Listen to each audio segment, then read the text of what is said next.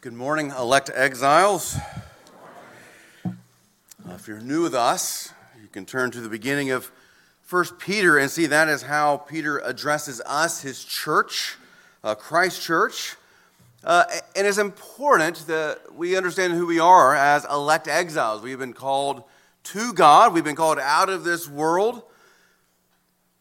As we think about that declaration, exiles, we've been looking at instruction for how to live as strangers in this world, how to live as the foreigners who no longer belong here because we've been called out. And it's interesting, if we look at just the world out there, or even some of our own patterns, we're all looking for some kind of exile, some kind of way out, some kind of relief. We do this with different kind of therapeutic ideas, addictions, rightfully called a banquet in the grave, consuming for our destruction, a coping mechanism that corrupts. We do this with isolation. We think this will be a way out of the difficulties of painful relationships or what we think are scary people. Entitlement, some selfish idea that robs us of gratitude, so we have no joy. Or we seek an exile with retribution, seeking justice for the things that we do not like in our own way.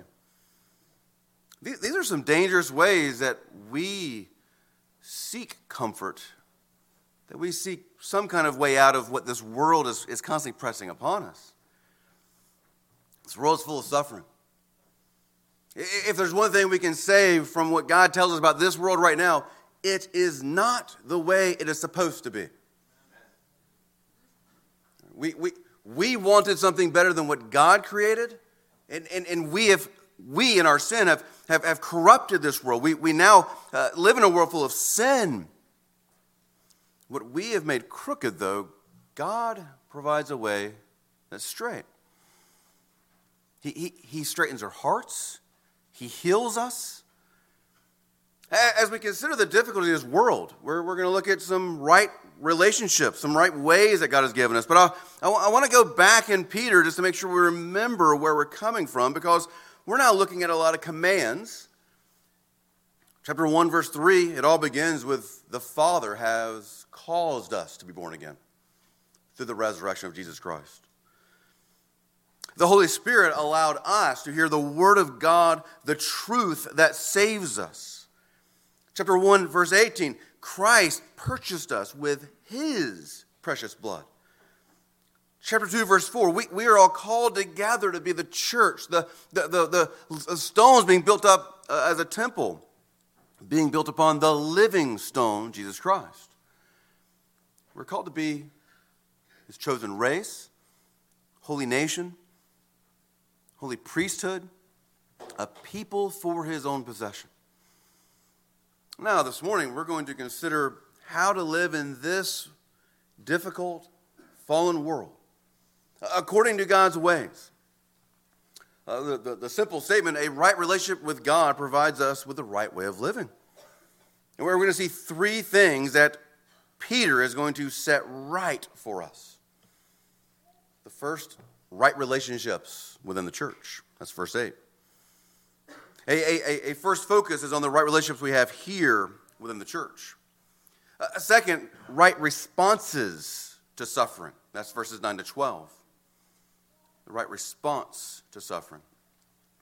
And then the third is right suffering. So right relationships, right responses, and right suffering.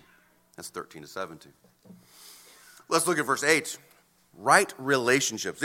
This is how God has called us to be ordered together as a church. Finally, all of you have unity of mind, sympathy, brotherly love, a tender heart, and a humble mind. Now, he's addressing all of you. That's all y'all.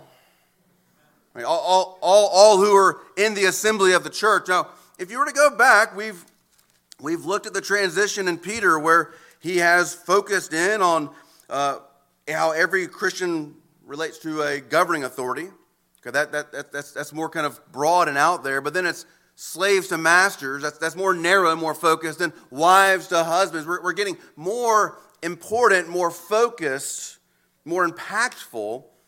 And now we've spread back out, all of us together, how we relate in right relationships with one another.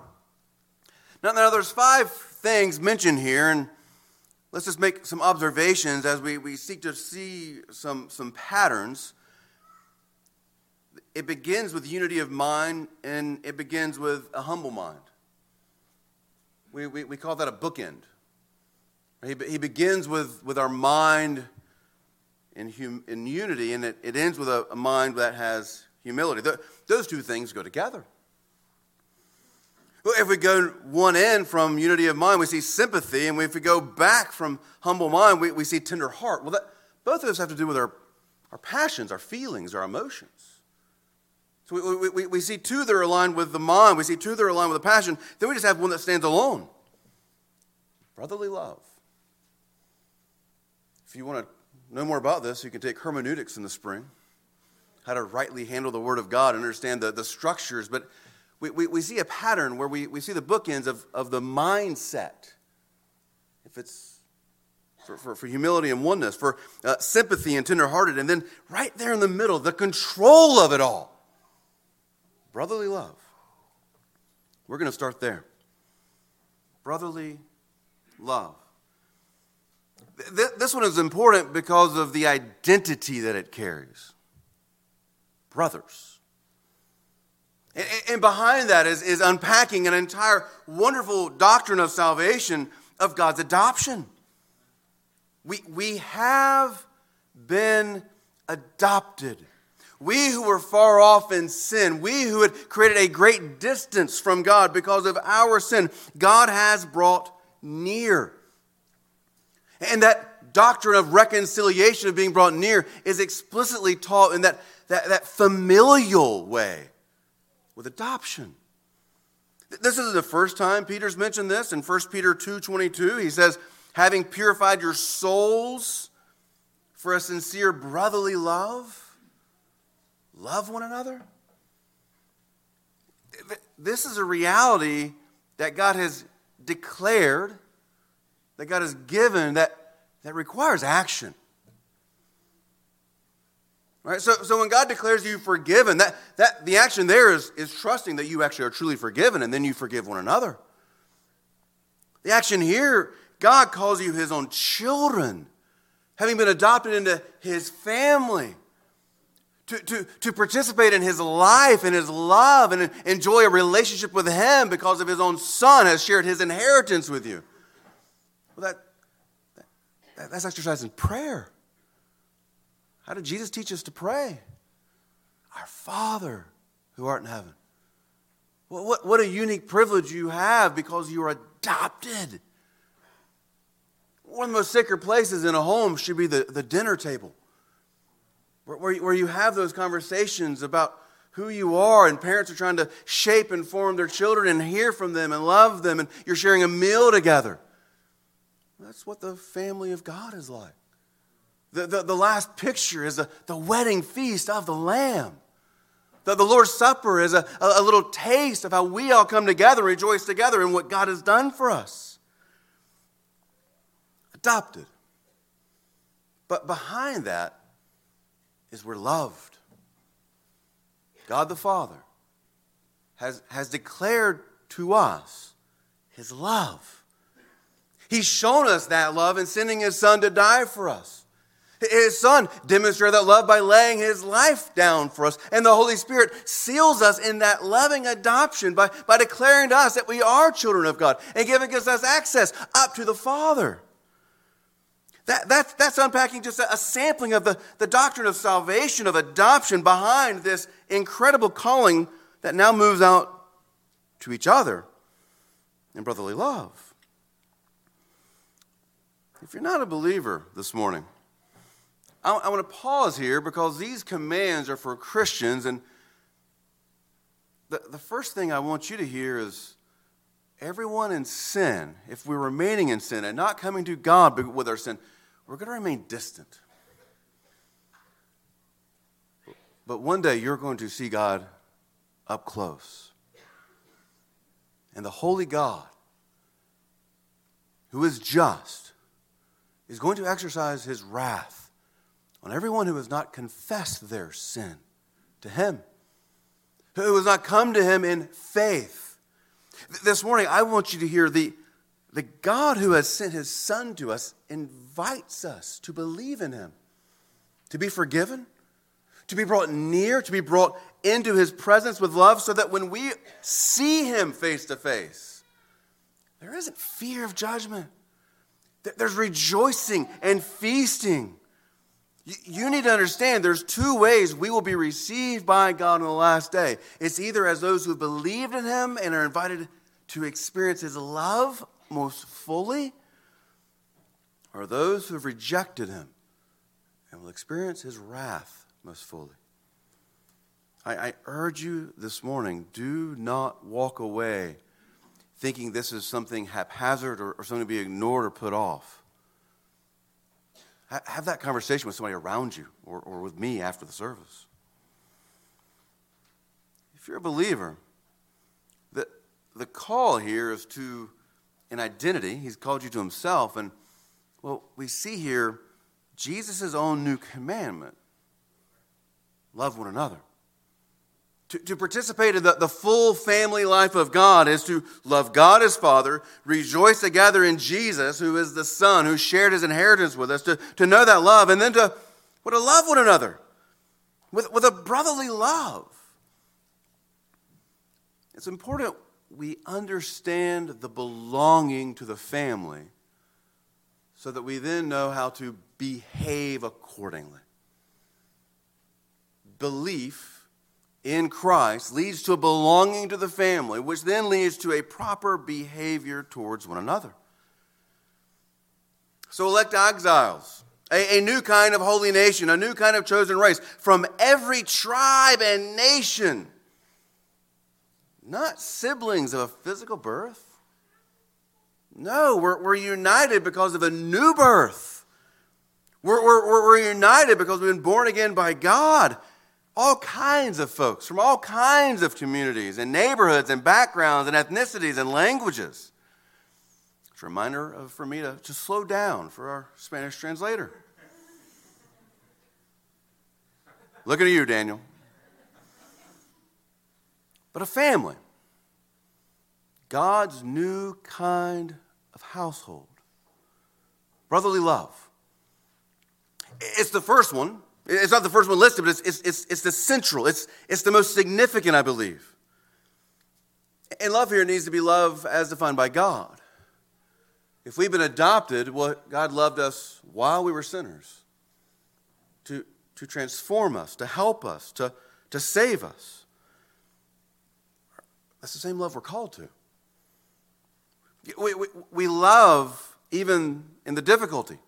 We love seeking to show forgiveness. We love hoping that it brings about a reconciliation. Love here is caring and kind. It's also instructive and corrective. Here's my challenge. Who do you love like a brother? Who do you love like this sibling who's been united with you? Is a warning here, if you only love those who are in your tight nuclear family this way, I'm afraid you're going to fail the test of 1 John, that you might not know the love of God. If we only love those who are like us, we're not really demonstrating that we've truly experienced the love of God who we've rebelled against. The beautiful outflow of God's love for us, even though we're made in the image of God, we rebelled against him, is that we seek to know how to love others who are not like us. This is difficult because, let's just face it, God has adopted some real rascals. Right? It's a demanding love. It's not a random act of kindness love. It's a real commitment. It demands much of us as we think about what God has done for us to do for others. This love is an outpouring of what it means to be a child of God, and it makes us a child of God. Love the brothers, but not on our terms, on his. This is why we talk about membership of a church, because it really makes this command simple for me. I try to be as simple as possible. It's a very demanding love, and if we only practice this for somebody who's far away that we really don't know, we're really not feeling the full weight of it. We cannot love every Christian with this kind of love. We're not Christ. We're supposed to be little Christ, who are seeking to build into a family, to help build up a particular body. This is why local church membership is helpful to know how you're directing and disciplining those loves. It helps us to see this is the area of focus. It's not all the Christians all over the place. We want to make sure we're praying for other Christians, make sure we're aware of other Christians in need, but it helps us focus in on who is that we're responsible for to give this kind of direct, committed love. Every believer should know they're expected somewhere. Every believer should be expected somewhere. This call to love is a way of participating more fully in the love of God. Now, that's the key central command, and now let's back out and see that boy love is marked by sympathy and a tender heart. But both of these relate to the feelings. Sympathy. Having the same feeling towards somebody. The Greek word here is, well, the word we get sympathy from. That doesn't really help you that much, does it? But the key word is with. You're feeling with them. You're suffering with them. There's a closeness. It came in, you've suffered just like them. But there's a coming alongside of that's near. And maybe it is you're living so close together that you're feeling their suffering. And like many who know Lily Samuel and the difficulty that family's gone through and waiting for this heart transplant, where you're able to draw near in love and prayer. Empathy is more distant. Sympathy is being with somebody, relating to the actual suffering because you have similar experiences, or come alongside of them and helping them with them. Well, tender heart. This one actually is pretty funny. It literally means something like strong bowels. That's helpful too.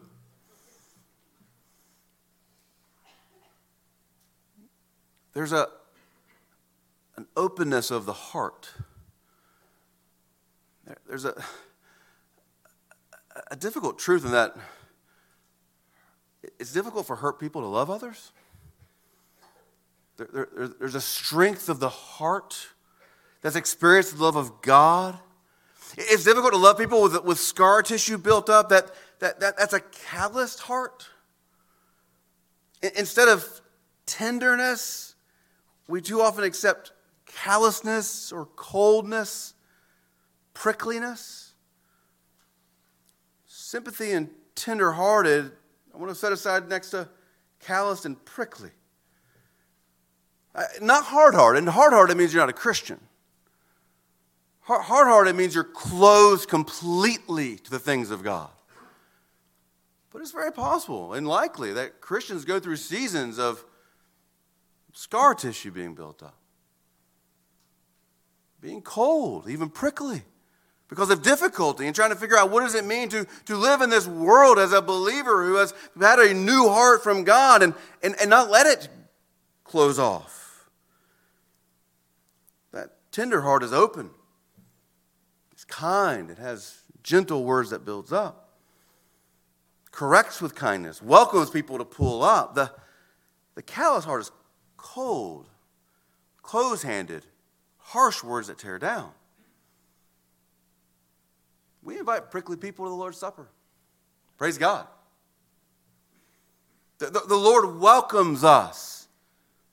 When there is a coldness, when there is a callous, when there is prickliness, because the only balm for that is Christ's tenderness.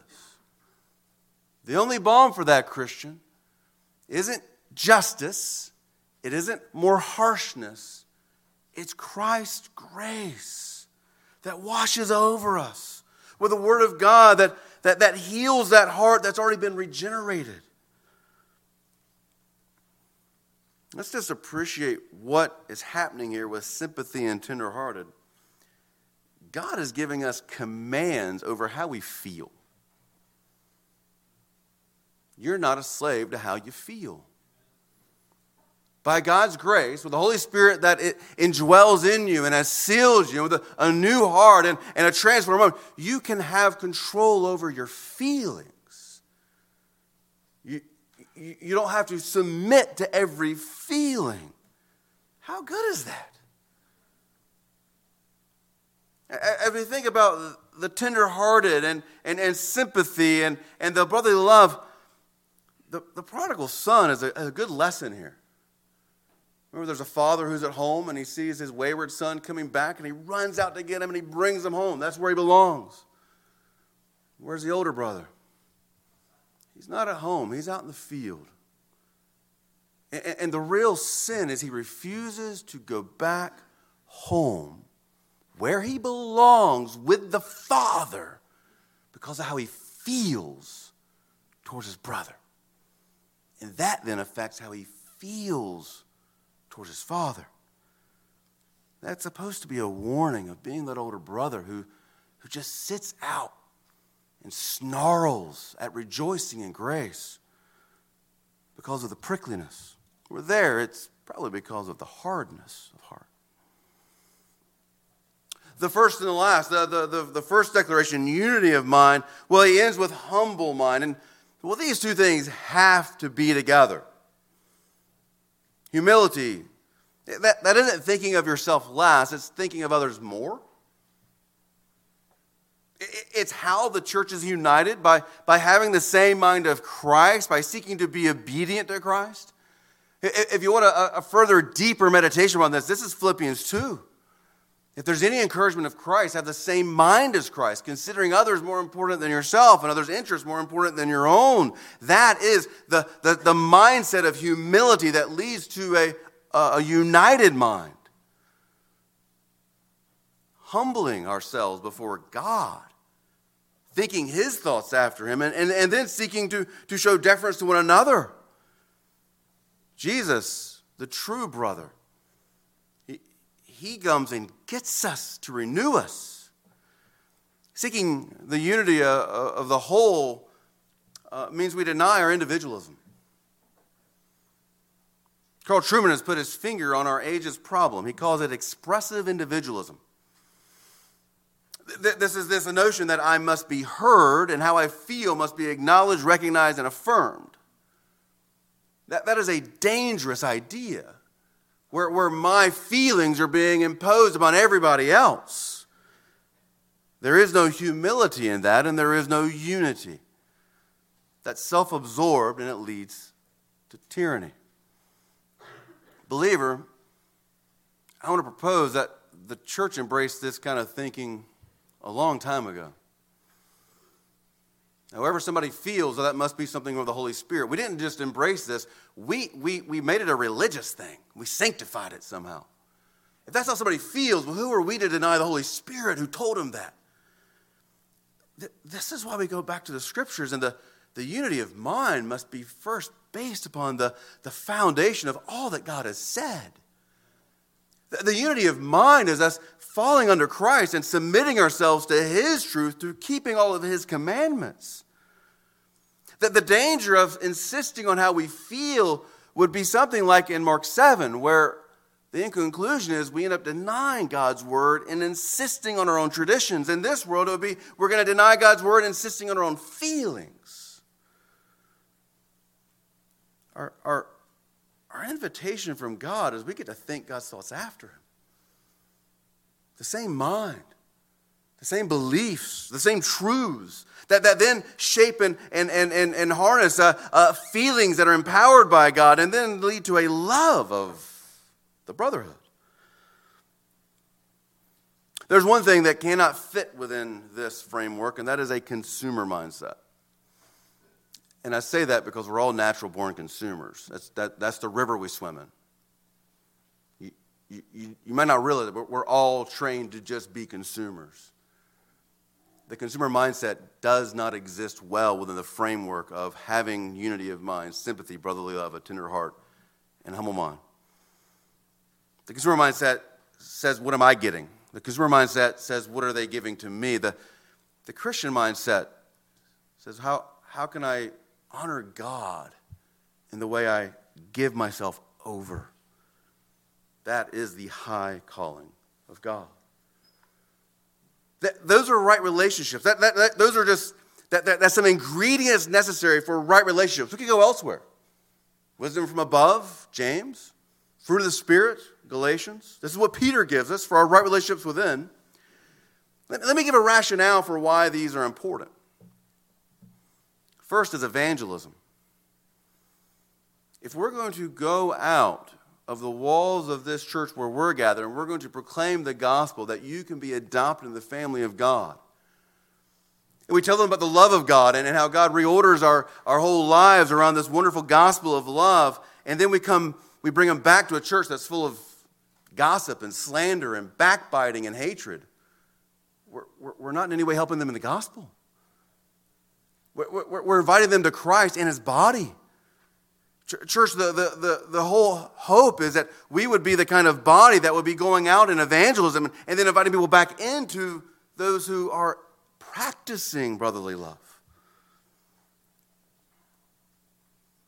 Our evangelism needs this. Secondly, our discipleship needs this.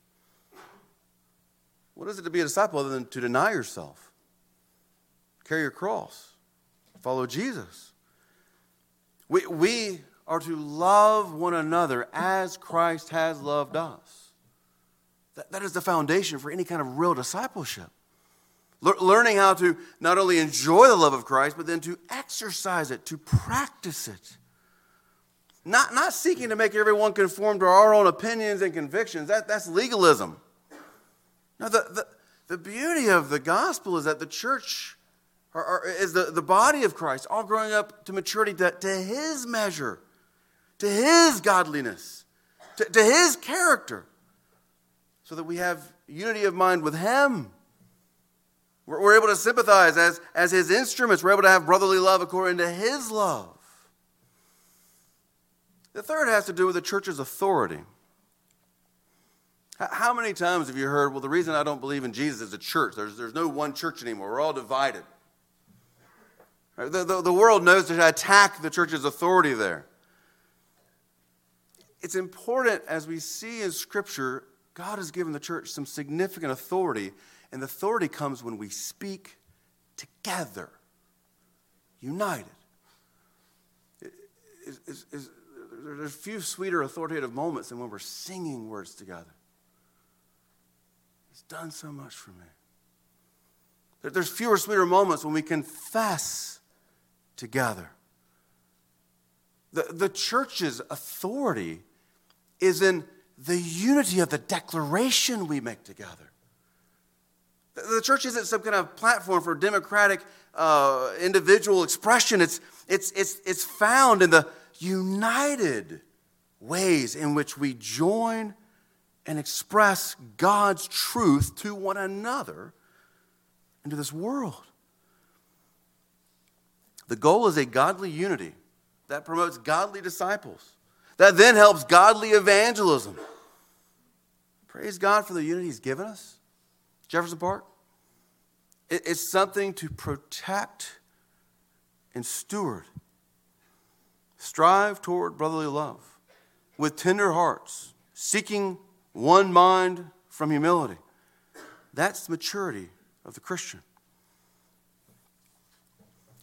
Secondly, the right response. Those are the right relationships within the church. There's a beginning point of how we relate to one another, and now there's a moving past how we're going to relate to one another, again, as the chosen race, the holy nation, to how we're going to respond. Verse 8 gives us the right direction to proactively move toward. Verse 9 changes in that how are we going to respond to somebody? How are we going to react? Look at verse 9. Do not repay evil for evil or reviling for reviling, but on the contrary, bless, for to this you have been called that you may obtain a blessing. It's not clear in this text how much of a change Peter's made.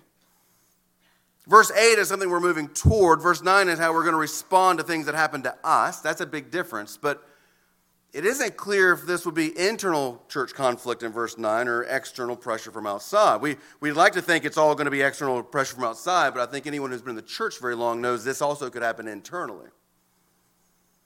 So I don't know. I think it's a universal rule for all types. You can read most of Paul's letters and see this is the kind of thing that's too often happening within the church. Notice here it's, you do not seek repayment, revenge, or retribution. Those who have experienced reconciliation, those who have been restored, those who've been ransomed by the precious blood of Christ, you're giving a boundary. You don't seek repayment, revenge, or retribution. Those who have experienced such reconciling power of God to bring us who are sinners in rebellion against Him, that He's reconciled us to Himself. Repayment and revenge should be strange and foreign to elect exiles. Enduring and persevering should not be abnormal among elect exiles, because we're practicing grace and forgiveness. A real problem is we know that hurt people tend to hurt people, and that's a vicious cycle. Children of God, you're called out of that cycle. That you learn that hurting others doesn't actually help, but the balm of Christ helps. This declaration, you've been called, verse 9. You've been called out of darkness into light. You've been called out of destruction into life.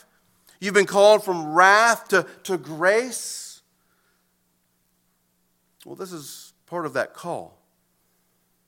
You're called not to repay, but instead bless.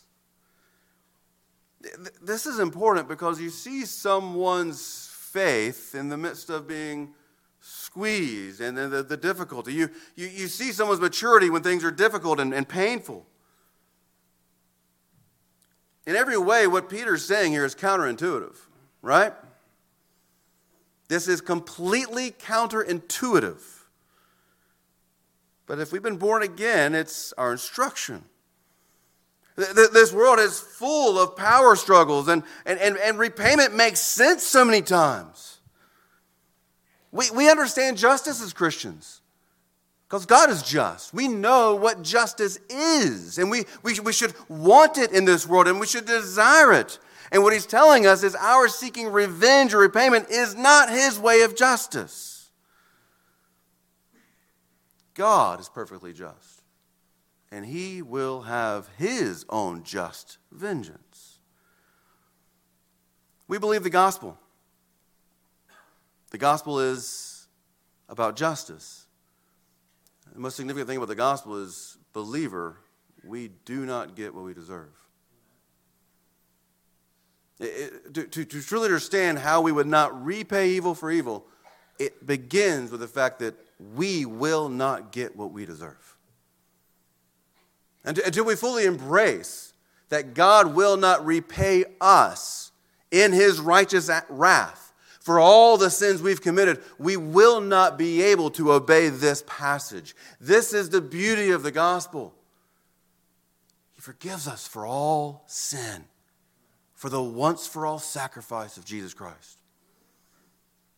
If vengeance is difficult, if repayment is something you feel you need, stare at the cross, where justice is perfectly revealed, and grace and mercy are perfectly revealed with it.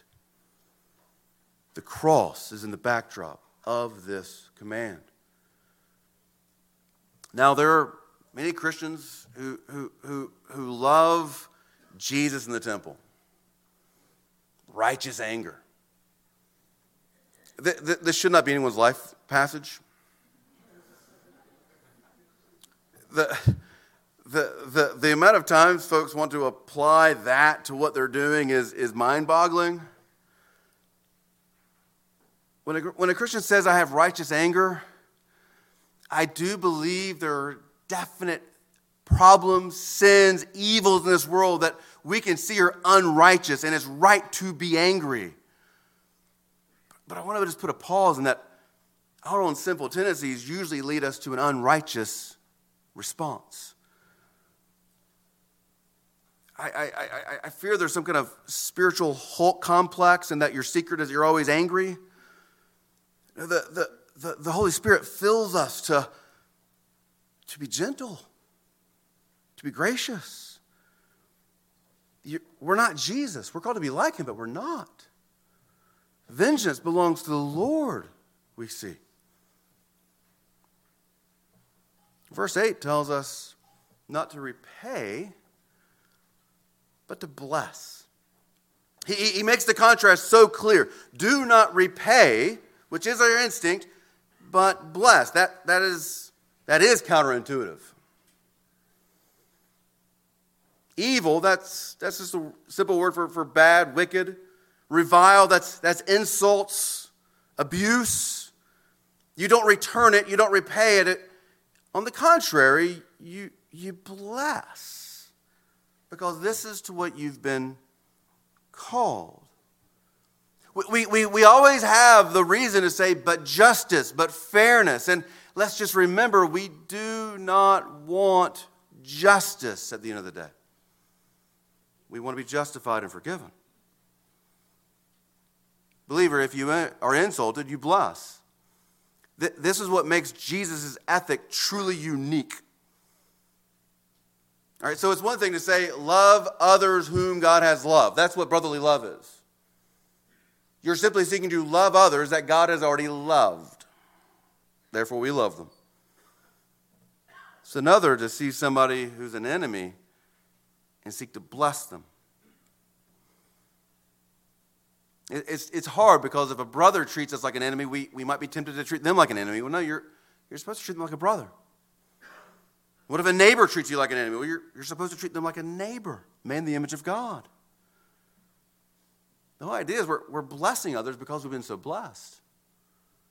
We're able to bless in the midst of being cursed because we have been so blessed. Brian read earlier that Jesus himself makes this so clear on the Sermon on the Mount. That is the unique Jesus ethic. Love your enemies. He even gives an illustration for it. Somebody smacks you, turn the other cheek. Do not retaliate with evil. If you simply love those who are like you and are nice to you, what good is that? Everybody does that.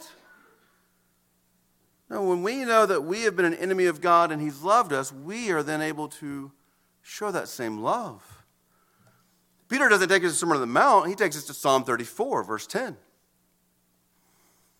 Notice there, this, whoever desires to love life and to see good days. Whew. The prosperity gospel. That sounds good. Right? There is a wonderful prosperity in Scripture. To love life and see good days. What does that look like? Let him keep his tongue from evil. Let his lips from speaking deceit. Let him turn away from evil and do good. Let him seek peace and pursue it. Psalm 34 is a significant declaration of God's blessing. The psalm opens, and I believe we understand when a psalm is quoted, it's likely he's assuming kind of the whole picture of the psalm. He's quoting these particular passages for a reason, but the psalm opens with, I will bless the Lord at all times. I sought the Lord, and he answered me. In the midst of a trial, in the midst of a difficulty, in the midst of being persecuted, David cries out, and he declares, I will bless the Lord at all times. Verse 8, taste and see that the Lord is good. Blessed are those who take refuge in him. What is quoted here? If you desire to love life and to see good days, guard your tongue. Do not repay evil with evil. Do not return reviling for reviling. seek peace and pursue it. Here David has learned over and over again. He had opportunity after opportunity to punish or kill Saul, the king, who was seeking to persecute and kill him. And David, out of a fear of the Lord, would not stretch out his hand towards Saul. Why?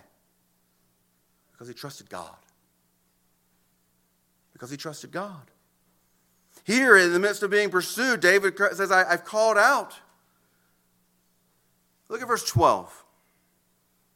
For the eyes of the Lord are on the righteous, and his ears are open to their prayer. But the face of the Lord is against those who do evil. If we're to go back to the different commands we were just looking at with the word submit, and that you can live your life out before the sight of God. You can live coram Deo. And the husband, remember the warning, God will not hear you. Notice how important it is that God sees us and hears us in verse 12.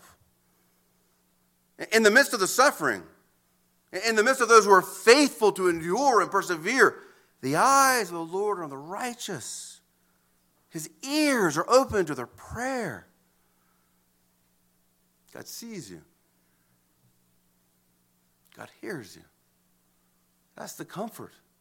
That's the comfort of being adopted into the family of God. That is the comfort of the Father who has sealed you. Go back to verse 9 real quick. Notice that last statement, the result. On the contrary, bless, this is what you've been called, so that you may obtain a blessing. What kind of blessing is there for not repaying evil and blessing those who do evil? It's at least the fact that God sees you and hears you. And is there a better blessing to have than the Almighty God who is good? The Almighty God who is a creator and Savior.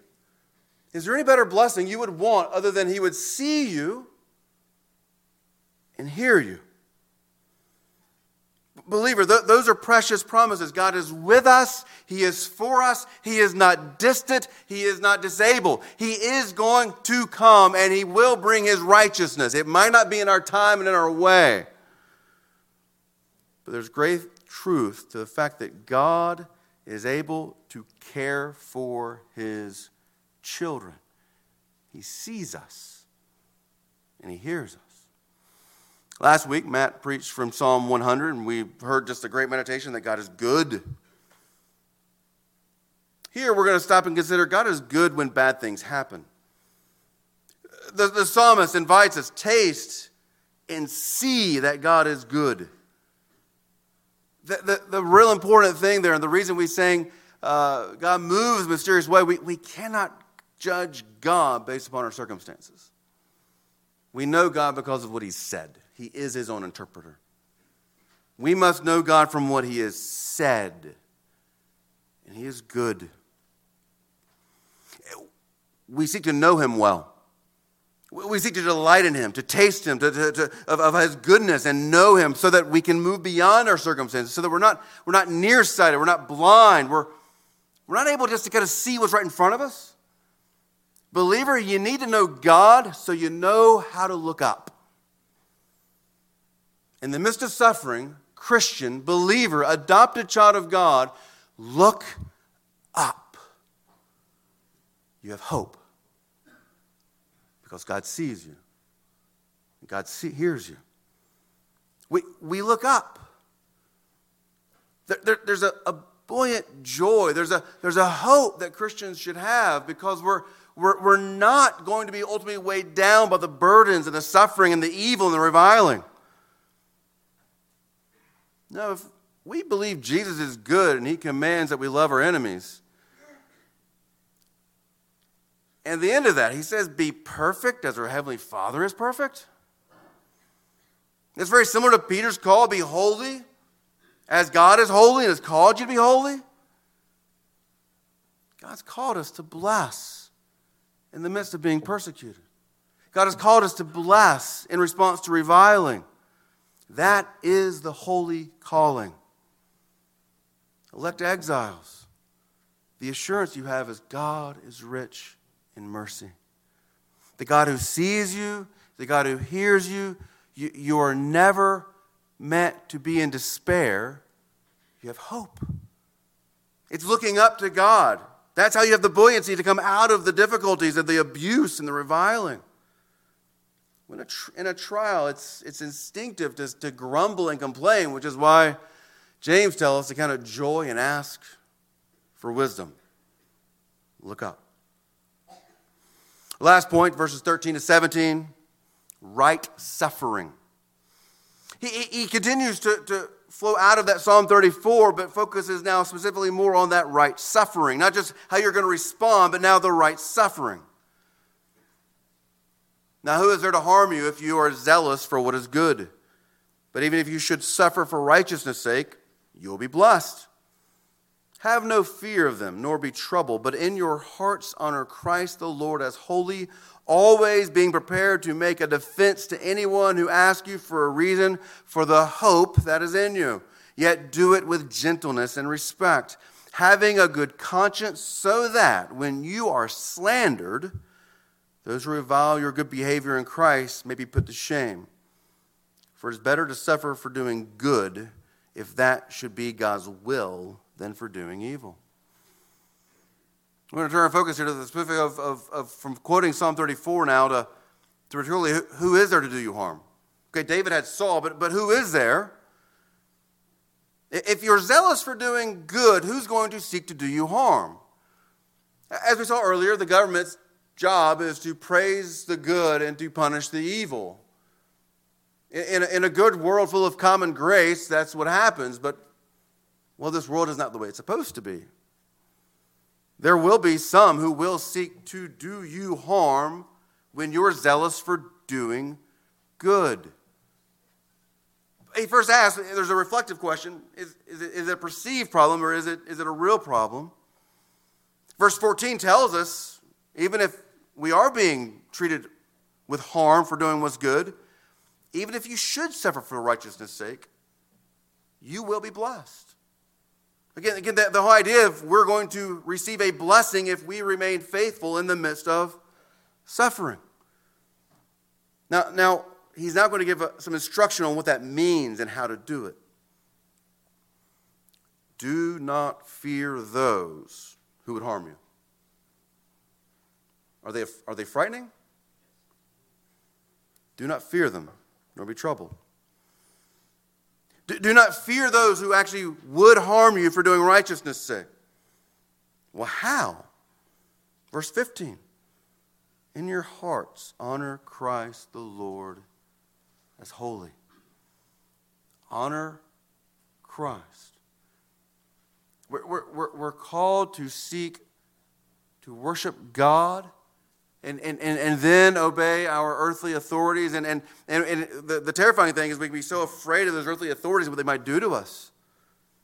This is why Christ says, do not fear those who can kill the body, but fear him who can destroy the soul. Here it's honor him who laid down his life and purchased your soul and your body.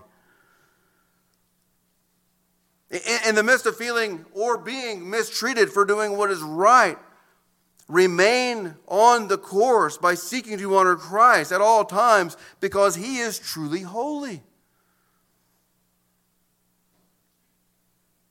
Verse 15 tells us what that could look like. The second half, always being prepared to make a defense to anyone who asks you for a reason for the hope that is in you.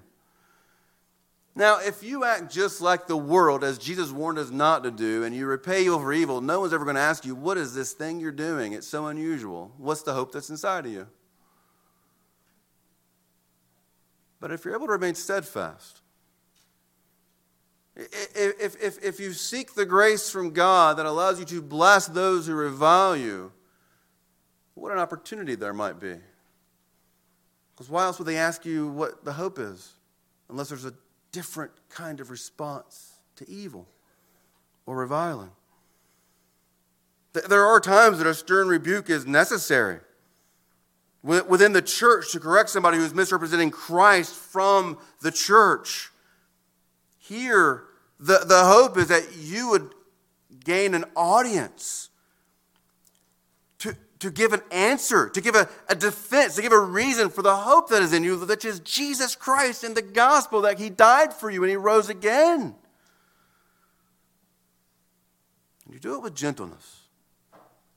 Do we see there's two ways to live here? There's repaying evil with evil and harshness with harshness, and then there's gentleness.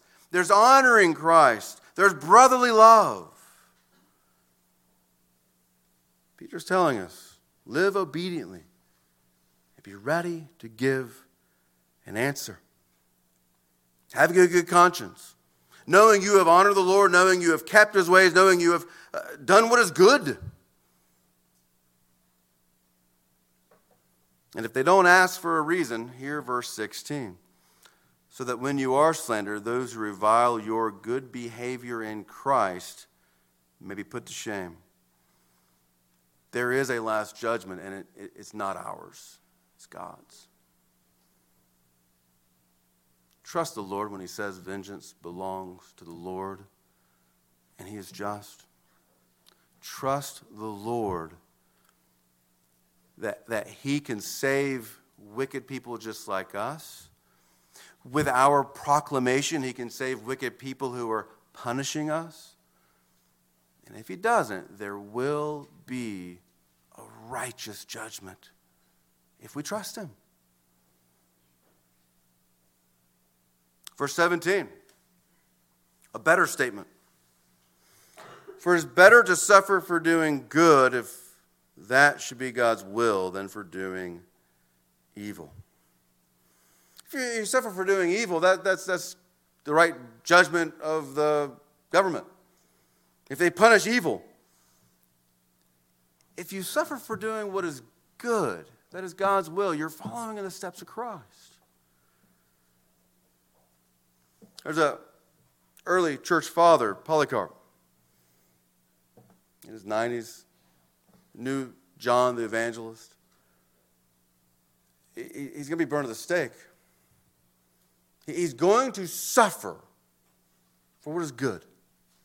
And when given the last opportunity to deny Christ, he had a life of practice, of responding properly to evil and doing what is good, of knowing Christ and all the benefits and blessings of what is Christ. How can I deny him who has not denied me for all these many years? How could I reject him who has blessed me for all these many years? We all want to think at that moment we're going to have that kind of gospel courage. Let me set forth. It's learning how to practice it by being kind to one another, being tenderhearted to one another, practicing brotherly love towards one another, learning then how to practice that brotherly love towards those who are difficult, in the workplace, in our neighborhood, maybe in our homes. There's a call of God that's high calling into his love, that calls us to practice what he has put in place so that we would be faithful and be witnesses. Will you pray with me?